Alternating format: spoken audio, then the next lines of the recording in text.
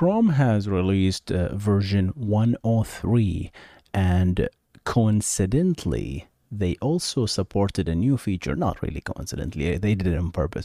They released a new feature to support a new status code called HTTP Auth 103 Early Hints. So it's not really a new status code, it's an old one, but they started supporting it in the client side. And in this audio version, actually, I wanted to talk about it. So I want to tell you guys that I apologize about the audio quality, because I shot this video on my car right before I hopped to work. So it's a little bit early in the morning, and I shot it from my phone. I'll try my best to fix it in post, but I just apologize. Not really shot in the same mic that you're listening to, but I thought I'll put it on the in the podcast as well. So enjoy it. This is a very interesting feature. This episode is brought to you by Shopify. Forget the frustration of picking commerce platforms when you switch your business to Shopify, the global commerce platform that supercharges your selling wherever you sell. With Shopify, you'll harness the same intuitive features, trusted apps, and powerful analytics used by the world's leading brands. Sign up today for your $1 per month trial period at shopify.com/tech, all lowercase. That's shopify.com/tech. Hey guys, what's going on? I thought I'd make a quick video talking about a new, not so new, HTTP status code recently implemented. That's called Early Hints 103 status code. But before we talk about this, we need to talk about the problem, as usual. What is the problem today that causes us to need a brand new status code? Again, it's not new, it's old, but was very recently implemented by Chrome, a few days back actually. So you see, when you make a request to the backend and you say, okay, / whatever, right, blah blah blah blah /, and you're retrieving an HTML page, your HTML page lives on disk somewhere on the backend, right? And that HTML has links to CSS, to JavaScript, and when it's retrieved to the client, the HTML page requires certain portions before the other portions for the user experience, like fonts, JavaScript, CSS, and there are important files. Even some JavaScript files are required more than others, you know? And that's why React does this really nicely. I learned this from you guys because I don't know anything about React, that it does like this lazy breaking up of the critical JavaScripts and lazy load them based on priority. This is not our topic though. But this is what we know. There are required files that comes with the HTML that we need to load, right? So there was, for the longest time, there is some, if you don't load these, right, you just loaded the HTML file, the browser will receive the HTML files first, and then it start parsing them. Parsing take time, and then understand, oh, there is this link, this link, this link, this link, request this CSS, request this JavaScript, request that. The browser doesn't know what's important and what's not. It's based on what you or the user experience perceives. So it just start loading a bunch of stuff that might not be important. So there was a link header that was added a long time ago. It's called preload, pre-connect, and prefetch. Each does a certain thing.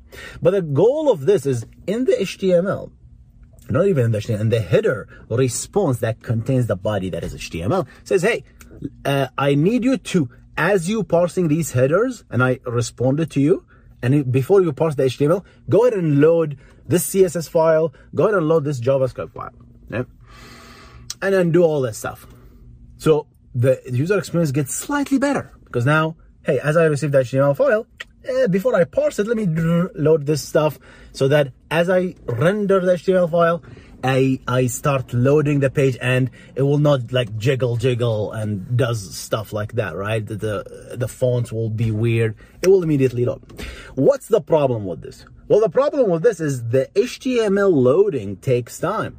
The time to read from disk, assuming there is no cache, right? It gets better with cache. The time to write these HTML content as segments, if you're using TCP, and combined with, because this is usually the first request, there is this slow start algorithm that kind of slowly delivers segments in the start, right? Because of congestion control. So I start with one segment and then it's like, okay, let me try 2, let me try 3, right? So if your HTML is so large and your maximum segment size is like around 1.5K, right? I think that's the default, right? Then it will take a lot more time to deliver all of these things. Once the TCP window becomes like a little bit larger, and the congestion window becomes larger, then you can deliver like, 50, 60K with one shot, right? Multiple segments. But that's a problem. There's delay. And the time I take the delay, the user is just like sitting and we're waiting. Sure, these preloads are nice, but they're not as great. So meet 103 early hints. 4 minutes just to describe this, but it's critical to the problem. We need to describe the problem. So here's what you do. People say, okay, what if we can give the browser or the client, the front end, a hint of what it needs before we even deliver that dang HTML? I don't want to go to disk. I don't want to take these big string and then just write it as segments and write it to the network. No, I want to give it a hint because we have that knowledge. Tyler Lopez, we have that knowledge on the back end. We have it. We know. We are backend engineers. We know that this HTML requires this and this and this. So what if, as you receive that request, you immediately, you don't do anything. You don't go to this. You don't read the HTML file. You immediately respond with a status code 103. This is not the final response. This is an early hint about the response. And you can include any kind of headers here, as long as I believe they have to be included in the final response.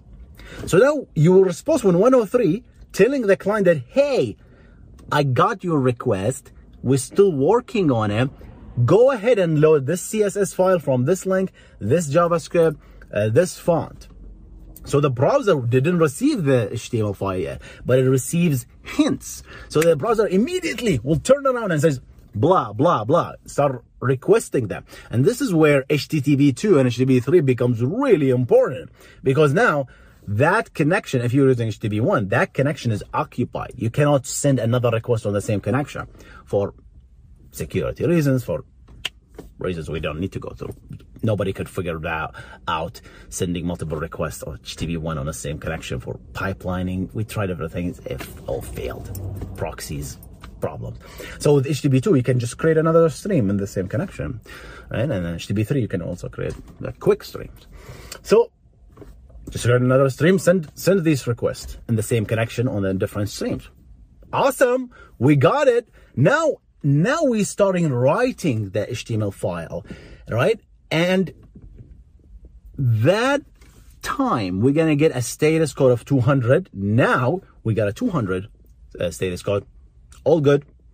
Now the browser will load, they will parse the HTML file. It says, hey, I need this CSS. It's already there. I need this JavaScript. It's already there. Already loaded that. The user experience is significantly improved. I don't know what was that about. So yeah, the user experience is significantly improved. Early hints is amazing. What is the problems? Because there is no free lunch, my friends. Nothing is free. The problem, first of all, you need to teach your backend to do this thing. The worst thing is you have to teach your front-end client to understand early hints, because you see, the web, unfortunately, was designed that every request has a single response. You must say, Hussein, of course. No, in this particular case, it has multiple responses, right? So that kind of, and I don't know if it's like the standard did mention that before and people broke it, or this was like never thought about and people just assumed every request has one response. And that is a big problem, because If a client assumes that the early hint is the final response, then anything that comes after that will be considered as part of that response, right? As a single body of that. Now, that is why HTTP 1.1 has been prevented from supporting early hints. So now Chrome supports early hint with HTTP 2 and 3. They do not support the HTTP 1. There's a security consideration about this. And the reason is, like, if any client did use the multiplexing feature in HTTP 1.1, which I can't think of any client that does that, to be honest. But if you do, and you send one request, three requests, second request, third request on the same connection, and then assuming that the responses will come in order, you let's say you support pipelining, you enforce the pipeline, like, okay, request there, okay, this is the response one, response two, response three. If you ever responded with an early hint, the client will say, oh, this is the response for the first one, so anything that comes up part of that, these are the headers. So, oh, the rest of the content just belongs to request number one. So now you might actually deliver content that belong to request number 2 to request number 1. And this can lead to a lot of security problems, especially if you made cross-origin request. And again, I'm not really clear how can you make cross-origin request from the same connection. That just maybe because of you're loading different resources that you're not supposed to see. But this cross-referencing can lead to disaster. So let's keep this video short. This was the early hints. 10 minutes on the mark. See you on the next one. Goodbye.